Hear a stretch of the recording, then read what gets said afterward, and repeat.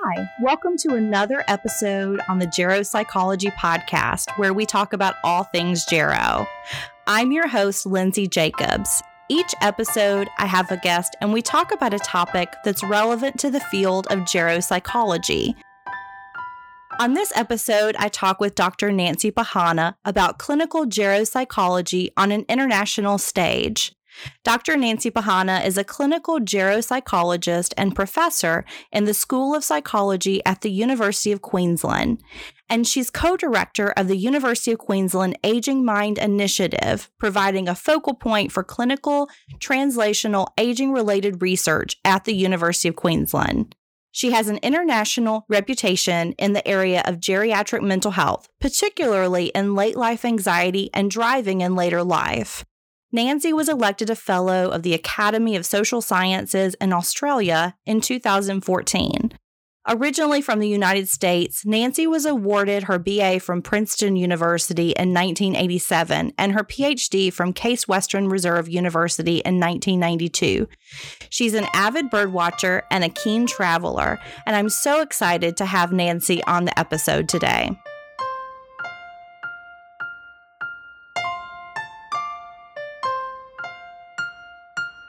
Well, Nancy, thank you so much for being on the podcast today. I'm really excited to have you. Thank you for having me. First, I thought we should get started just by talking a little bit about how you got interested in geropsychology, or more broadly, how you got interested in working with older adults. Well, I did my PhD work at Case Western Reserve University in Ohio. And I think at that time, I just thought I was going to be just a clinical psychologist with an interest in mainly people in midlife. But when I did my internship at the Sepulveda VA, I had a supervisor and mentor, Steve Ganzel, and I saw him working as a neuropsychologist with older adults, and I was just captivated.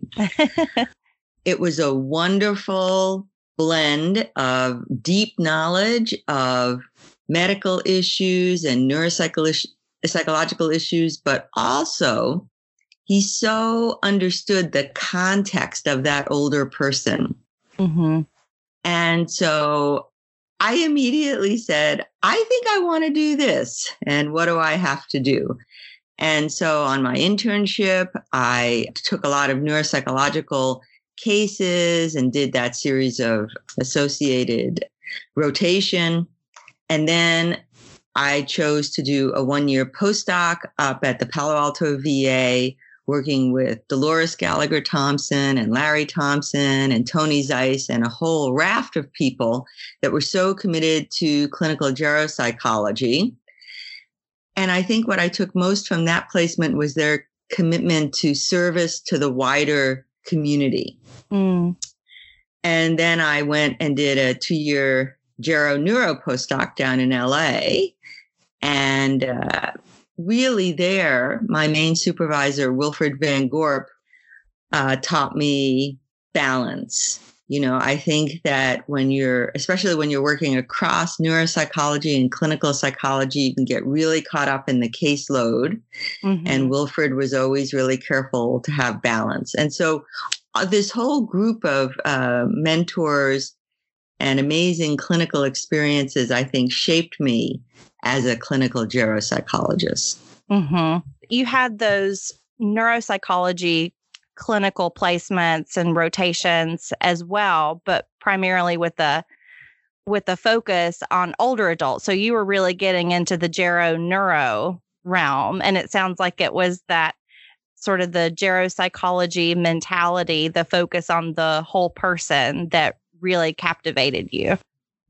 Yes. And I think that to this day, I'm never bored with working in the geropsychology realm, because I have a lot of wide range of interests. And certainly as a researcher, I do a lot of research in different areas. But the key to everything, my clinical practice, my teaching, my research, is always older adults and how we can really work with older adults to help their functioning in the world and help them reach the goals that they want to reach. Yeah. Well, I'm not sure about our listeners, but I know whenever I hear your name, one of the topics that comes to mind that I think your name is associated with in the field is international clinical geropsychology and where we're going on an international stage. And I'm curious, what led to your interest in this topic? Well, the main thing that led to my interest in this topic is a decision in 1997 to move for what I thought was only 3 years to New Zealand to take up a teaching position at Massey University in Palmerston North, which is on the North Island of New Zealand. And my husband and I had visited New Zealand on our honeymoon and really loved the country. And I thought, wow, it's beautiful. Oh, it's super beautiful. It has like penguins and, amazing bird life and really super, super nice people. And, what was really interesting is one of the first things I had to do was demonstrate a mini mental state examination to our students. And so I held up a pen in the mini mental state and I said, what is this to the patient? And the patient said, oh, it's a biro. And I said to myself, not sure what that is. And I could hear the students laughing behind the one-way glass. And I said, well, what's another name for this? And the gentleman said, oh, it's a pen. But right there, it kind of said to me, there's these subtle differences, internationally. That's interesting. Mm-hmm. But yet there were so many similarities. People around the world use the Wechsler tests. They're basically, doing all of the forms of therapy that we're familiar with in the United States. But there are subtle differences in terms of the way that healthcare systems are organized, the way that retirement or lack of retirement is viewed in other countries. So, for example, in Australia, where I live now, there is no mandatory retirement. And in Germany, for the most part, almost all people retire at the age of 65. Wow. So there's huge international variation, and it definitely affects practice. And you do have to be across that. The other thing, of course, being in both New Zealand and then in 2000, I moved to Australia, is our vibrant indigenous populations in both of those countries. And really having to understand how to be culturally safe with those populations has also sort of broadened my view of diversity in practice. Wow, that's really interesting. So you've been sort of thinking about clinical geropsychology on an international stage for a good while now, dating back to the 1990s, it sounds like. Yes. What does the field of clinical geropsychology look like on an international stage? So you shared a little bit about how in a lot of countries they're using the same practices that we are in the United States. Well, I think that, you could say that there's practice and there's training. And so both of those are really affected by how is geropsychology viewed as a specialty, right? So is it recognized as a subspecialty within broader clinical practice? Mm-hmm. And that really differs from country to country. And just like in the United States, it hasn't been that long that we've had ABAP specialization in geropsychology.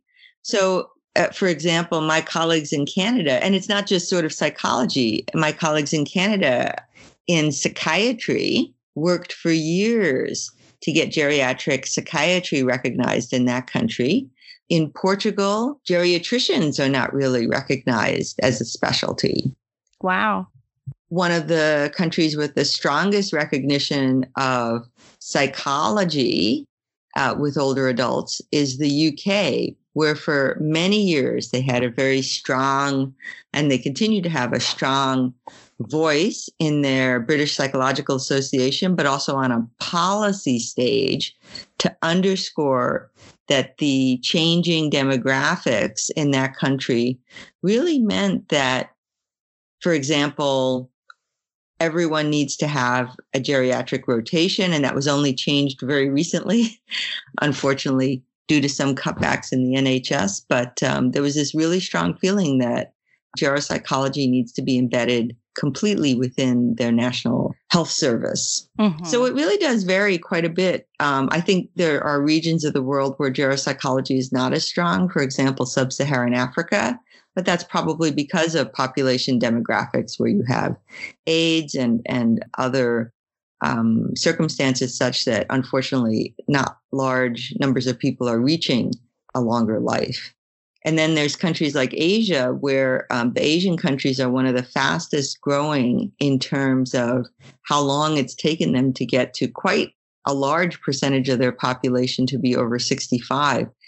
And this big growth spurt has meant that infrastructure hasn't really caught up with it. So, for example, in France, it took them 120 years to get to a certain percentage of the population to be over 65. And it took South Korea like only 20 years for the same change in population demographics to occur. And so, that means then that, who's taking care of older adults? Is it the state? Is it the family responsibility has really been left a little bit in limbo?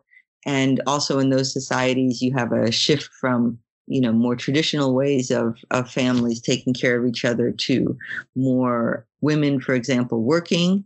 And so, the oldest son's daughter can't take care of the family. And now what are people going to do? So, So there's barriers and facilitators, it's all countries have a network in terms of who's paying for care. Is there a national healthcare system? What's the population demographics of the country? How well developed are not only geropsychology, but other specialties like geriatrics, geriatric psychiatry.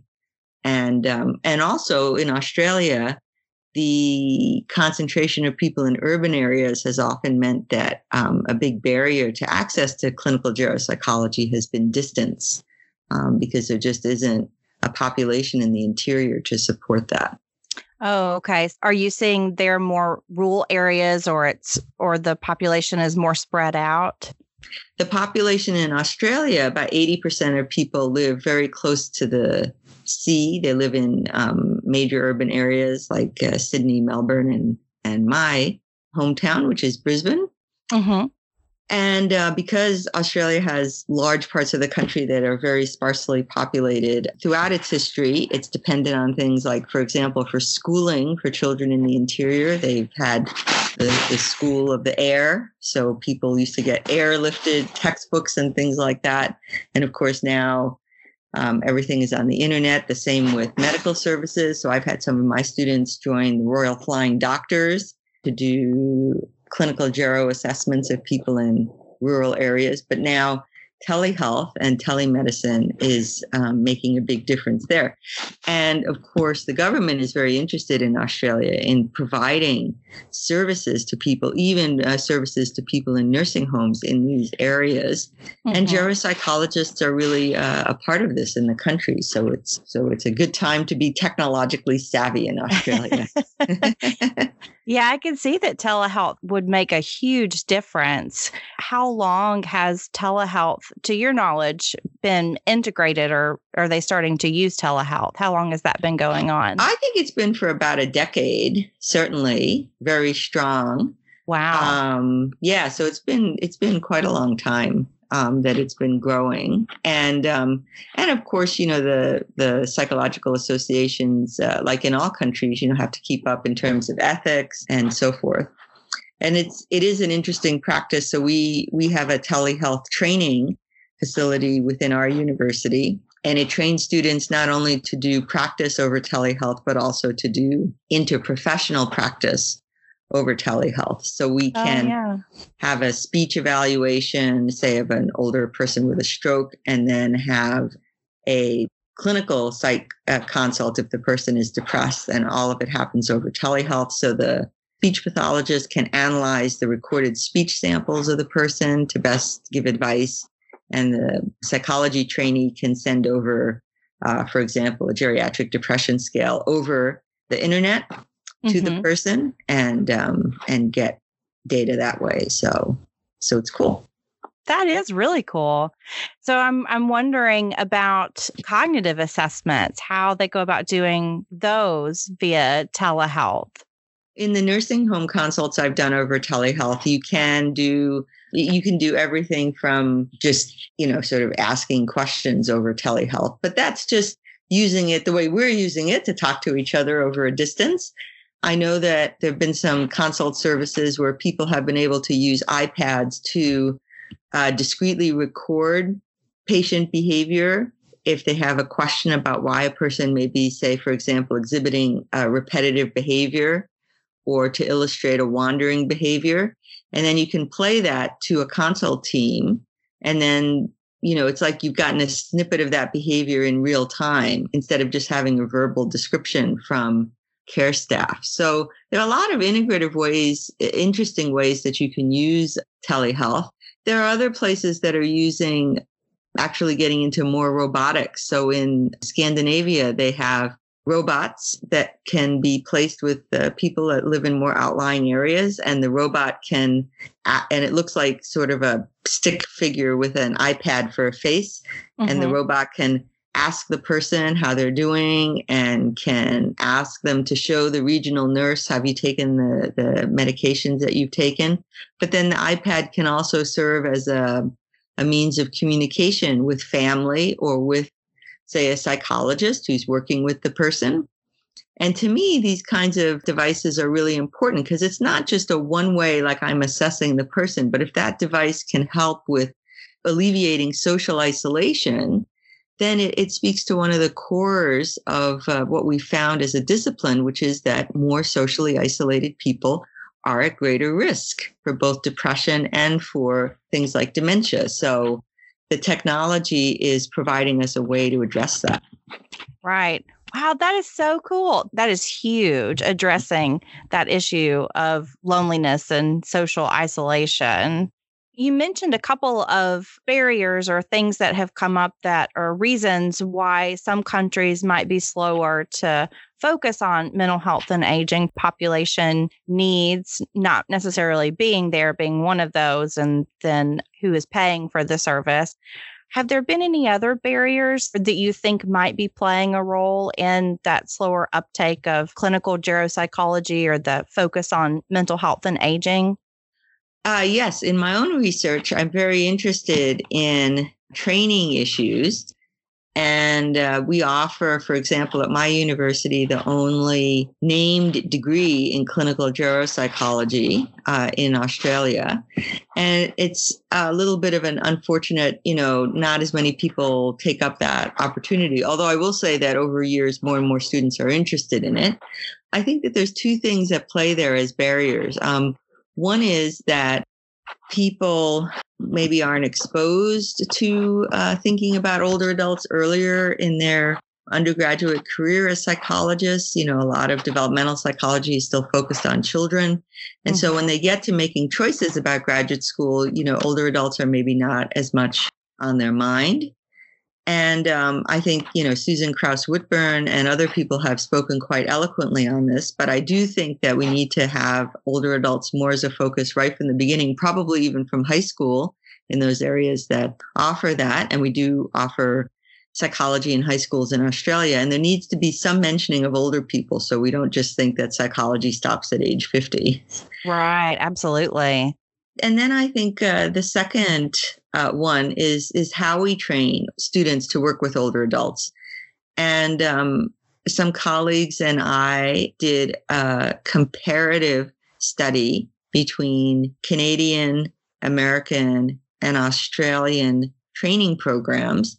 And what we found was that the programs really had more of a focus on assessment than intervention. Is a very kind of broad statement. And I think there's still a little bit of both in neuropsychology and clinical geropsychology of being the role of the psychologist is to identify deficits, but there's not as much emphasis put on rehabilitation or intervention, that whether you're talking about depression or anxiety or cognitive deficits, that there's something that we can offer people, that it's not really just learning to live with those, but really that we can actively intervene. And we don't have enough research with the oldest old, so people over 85, to say, do we need to refine our methods of working with that population to offer meaningful, reliable interventions for that group. Mm-hmm. The study that you're talking about, is that the paper? I think it was published back in 2006. Is that right? Yeah. There were a couple of papers with Aaron Emery-Tiburcio and Candy Konnert from Calgary, Canada, and my own colleague, Teresa Scott, here in Australia. So yeah, there were a couple of papers published on that training topic. Mm-hmm. And it's a really nice description of what I, anecdotally have seen in the culture of clinical geropsychology with older adults. It would be interesting to see what that looks like maybe 5 or 10 years from now. Do you think that there would be a shift, more of a focus on therapy with older adults, or do you think that the climate is still almost the same?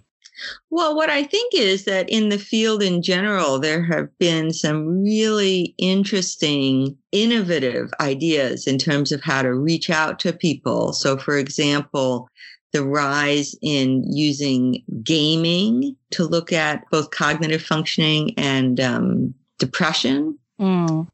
And so, using something that people would really like to engage with to get over that hurdle of, how are we getting people to really follow through with any kind of intervention that we're offering them. Right. And the other thing I think is looking sort of at related fields. So I know I myself am doing some research on using creativity to both work with people to maintain healthy aging, as well as using creative activities. So, for example, singing, music, dance with people who may have physical or cognitive limitations to help them regain functioning. But whether that's translated down into training programs, training programs they have to fulfill all across the world, accreditation requirements. So I think training still lags a little bit behind contemporary clinical practice in terms of what it's offering for students. And that's why I think it's really important for those training programs to be training for the future, not even for the present, because you have to train practitioners who are really open to those new ways of practice. Oh, yeah, that's a really good point. I was wondering about that as you were talking about all of the really cool technology use, the way that folks have been using technology. And I was curious if that had sort of trickled down to clinical practice outside of research, and then, wondering how long that might take to trickle down into training. Well, we've just done a survey in my home state in Australia, which is Queensland, and we surveyed all of the providers of geriatric practice across nursing, physicians, occupational therapists, physical therapists, nutritionists and dietitians, social workers, and exercise physiologists. And it was a little bit discouraging because a lot of the training programs were saying, well, we just don't have enough room in the curriculum for older people, and we're going by the accreditation guidelines, so that's enough. And I think it's the same everywhere. Just like in the United States, there are some training programs that really have a committed core of faculty that push for gero training. I think that's the same in Australia. So we did find pockets of programs where people were really committed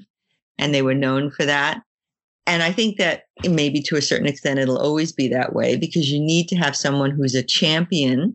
Even if the demographics are on your side, you still need someone inside, whether it's a service or whether it's a training program, to be a champion for geriatrics and for servicing older adults. Yeah, absolutely.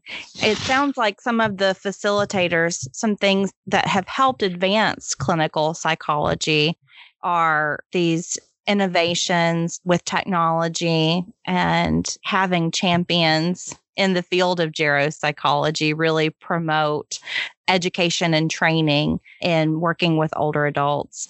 And also having that need, the population need. Are there any other facilitators that you've come across, or in your opinion, what do you think has helped advance clinical geropsychology? Well, I think that people engaging in really high quality research in clinical geropsychology and making sure they're including populations that are as old as possible in their samples so that we get a good idea of that is really key. I mean, sometimes it can be a barrier as well in that, the obsession with randomized control trials sometimes makes it difficult to get research out there. And I do think that, sometimes that can be hampering to the field. But, getting research out there and really making that in a format where things are replicable and solid, that then does translate into training programs. And the other thing is having it really with a focus on implementation. And I think part of getting research that's facilitating is having that implementation focus that includes some measure of co-design. And whether it's co-design with whoever's going to have to deliver the service, co-design with older adults themselves to make sure that it really suits them and suits their contexts and needs. I think that that's critical, because if you design something in a vacuum, and you don't really co-design it with the people it's aimed at or the people who are going to deliver it, then it's really hard to implement it because the deliverers will say, oh, that's too expensive or it's too complex. And then older adults themselves will say they'll vote with their feet and they won't be consistent with it. So I think the biggest advancement really for the research side is the element of implementation science and co-design. Mm-hmm. Oh, that's a really good point. What do you envision or hope for clinical geropsychology on this international stage? What changes do you think would need to happen to get us there? Well, I think that what we need is a broader coming together of the international geropsychology community. And I know that having trained in the United States, the United States itself is such a wonderful, diverse, big place that it can seem like even just getting from the East Coast to the West Coast is a lot. Yeah. But and I know it's sometimes hard to travel to international arenas, but I do think that paying attention to what people are doing in other countries is really that has been a major focus in my current research and writings, is to always make sure that I have that international perspective. I think even in just editing an article or a chapter, if you simply cite US statistics, then anybody outside the country, it loses a certain amount of meaning for that population. So, the number of people with dementia in the United States is a nice figure, but to put that in context, it is a good idea to refer to UN or World Health Organization data that, puts it in a broader context. Mm-hmm. And then to discuss, how the research plays out with a variety of groups. So you have minority groups, you have groups that have particular vulnerabilities or concerns like LGBTI communities. You have the whole issue of one of the fastest growing aging populations is in Indigenous communities. So Indigenous communities in the States, in Canada, in Europe, in Japan, in Australia, New Zealand. All of these places have Indigenous communities that really are starting to catch up now in terms of lifespan and are finding that they don't have key services in place, for example, for things like dementia care. So I think that my hope is that there's continued dialogue, cooperation, because I think that the statistics are quite stark that we really don't have enough healthcare professionals trained to work with older adults. And we need to rely on each other and each other's research and practice to meet the needs of the older adult community. Yeah. I have to admit that I am not familiar with this. Is there a conference or something where geropsychologists or clinical psychologists can come together on a global scale now? Or is that something that we would need to put together for the future? So I think that there are a whole range of conferences, international organizations, and journals that have a more international focus and, in fact, an interprofessional focus that can be extremely useful in bringing the clinical geropsych community together. So, for example, I've been a member of International Psychogeriatric Association for many years, almost 25 years. And this is an organization that's an interprofessional organization. It has its headquarters in the United States, but all of its work is certainly on an international scale. It has a particular interest in the developing world. The journal, International Psychogeriatrics, showcases work in terms of interventions, translational research, and assessment tools that have been adapted or developed overseas. And, so both that journal and that organization, I can't speak highly enough of as something to turn to if you're looking for that kind of focus. Mm-hmm. A really great conference internationally is International Association of Gerontology and Geriatrics, IAGG. They have an international conference every 4 years and regional conferences in between. I've just been to that conference in Gothenburg, Sweden. And I tell you that conference, every single day, there was something of amazing relevance for my work, just the entire time. Like, it was just amazing. And hearing people from just all over the world and their amazing research, it was just fantastic. But we have things, the GSA is recognized, over the world as an excellent conference for people to come to. So even though it's the Gerontological Society of America, lots of international people show up at that conference because it is, again, interprofessional and, just has an amazing program. Yeah. So I think that there are a lot of ways that people can be alert to that literature. There's also international associations for psychology that have, I know in the United States, we have Division 12-2, the Society for Clinical Gerosychology, that's in the American Psychological Association, and also Division 20, Aging Focused. And, that's true of the British Psychological Society, the Australian Psychological Society. A lot of these societies have reciprocal agreements with each other. And so there's lots of ways to get involved in international, sense. Mm-hmm. But I think the main thing is, if you're looking at doing research, that being aware of how you're writing, if you want this to be, read by people outside of your country, you do have to be aware, that you're not just citing the statistics or just have all those references from within that country. I know it's something that I say to my own students, don't just cite Australian statistics, cite world statistics. And I think that if we keep doing that, we'll become automatically more international. Yeah. Yeah, that's a really good point.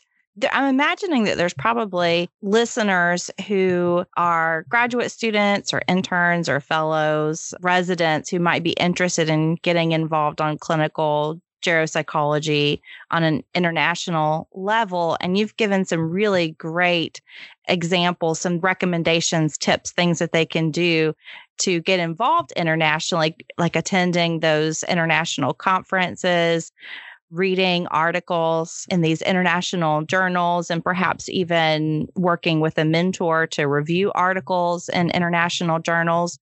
For someone who is, let's say they're listening to this podcast episode and a light bulb has gone off, they realize that this is something that they really want to get into, but they have absolutely no direction, not a mentor who is involved internationally.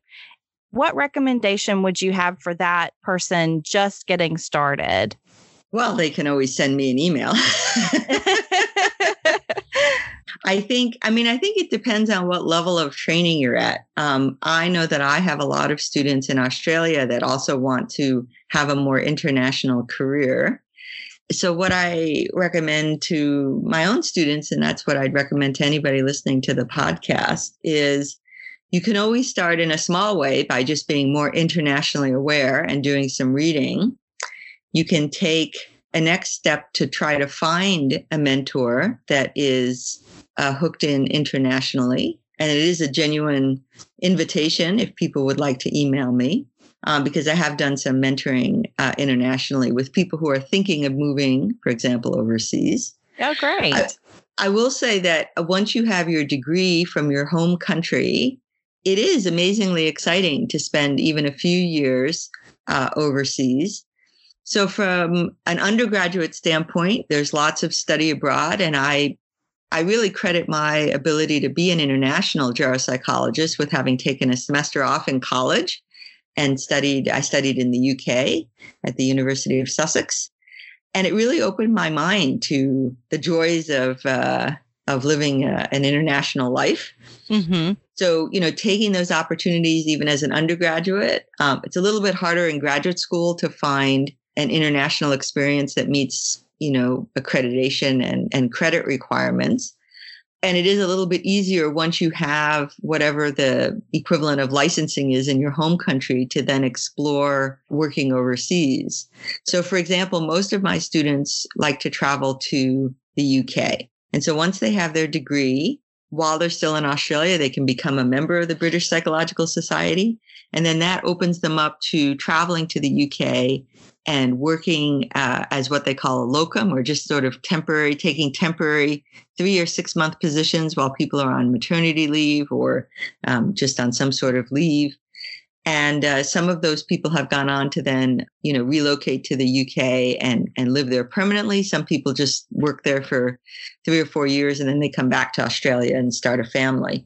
And the same is true in the United States. You can go, you just find out what's required in various countries. So to practice in Australia, you have to obviously apply for your credentials to be recognized as a registered psychologist. Then you have to do a small amount of supervised orientation to the practice environment, and then you can practice. And academic jobs, of course, provide an easy way of moving overseas, because usually when you move for an academic job, you get at least permanent residency in the country for yourself and your partner, so that then both people can live and work in the country. Those are really great recommendations, ones that I would not have thought of, but it sounds really exciting. And your own experiences have really been integral in being able to provide these recommendations to your students. I think that that's really, really great. I have to say that it's probably the best decision I ever made on a whim to leave LA and head off to beautiful New Zealand. And I would say that, the world is getting more interconnected, and being able to take advantage of anything, even just experiencing an international conference, it will broaden your horizons and definitely have an influence on your practice. Mm-hmm. Well, I'm going to include some information in the show notes for this episode, including some of the articles that you mentioned or citations for those articles that you mentioned. And I'll also include your email for that wonderful, very generous invitation for folks to email you if they have an interest in international clinical geropsychology. Thank you so much for being on, Nancy. This was really a lot of fun. Oh, Lindsay, it was really fantastic. I thank you so much for the invitation. And the Society for Clinical Geropsychology will certainly be promoting your wonderful podcasts very broadly. Thanks for listening to today's episode. You can subscribe to the Geropsychology podcast anywhere podcasts are found. Be sure to leave your ratings in the form of stars and comments. If you'd like to communicate with me directly, visit www.thegeropsychologypodcast.com and leave me a message. You can also follow me on Twitter @thegeropodcast.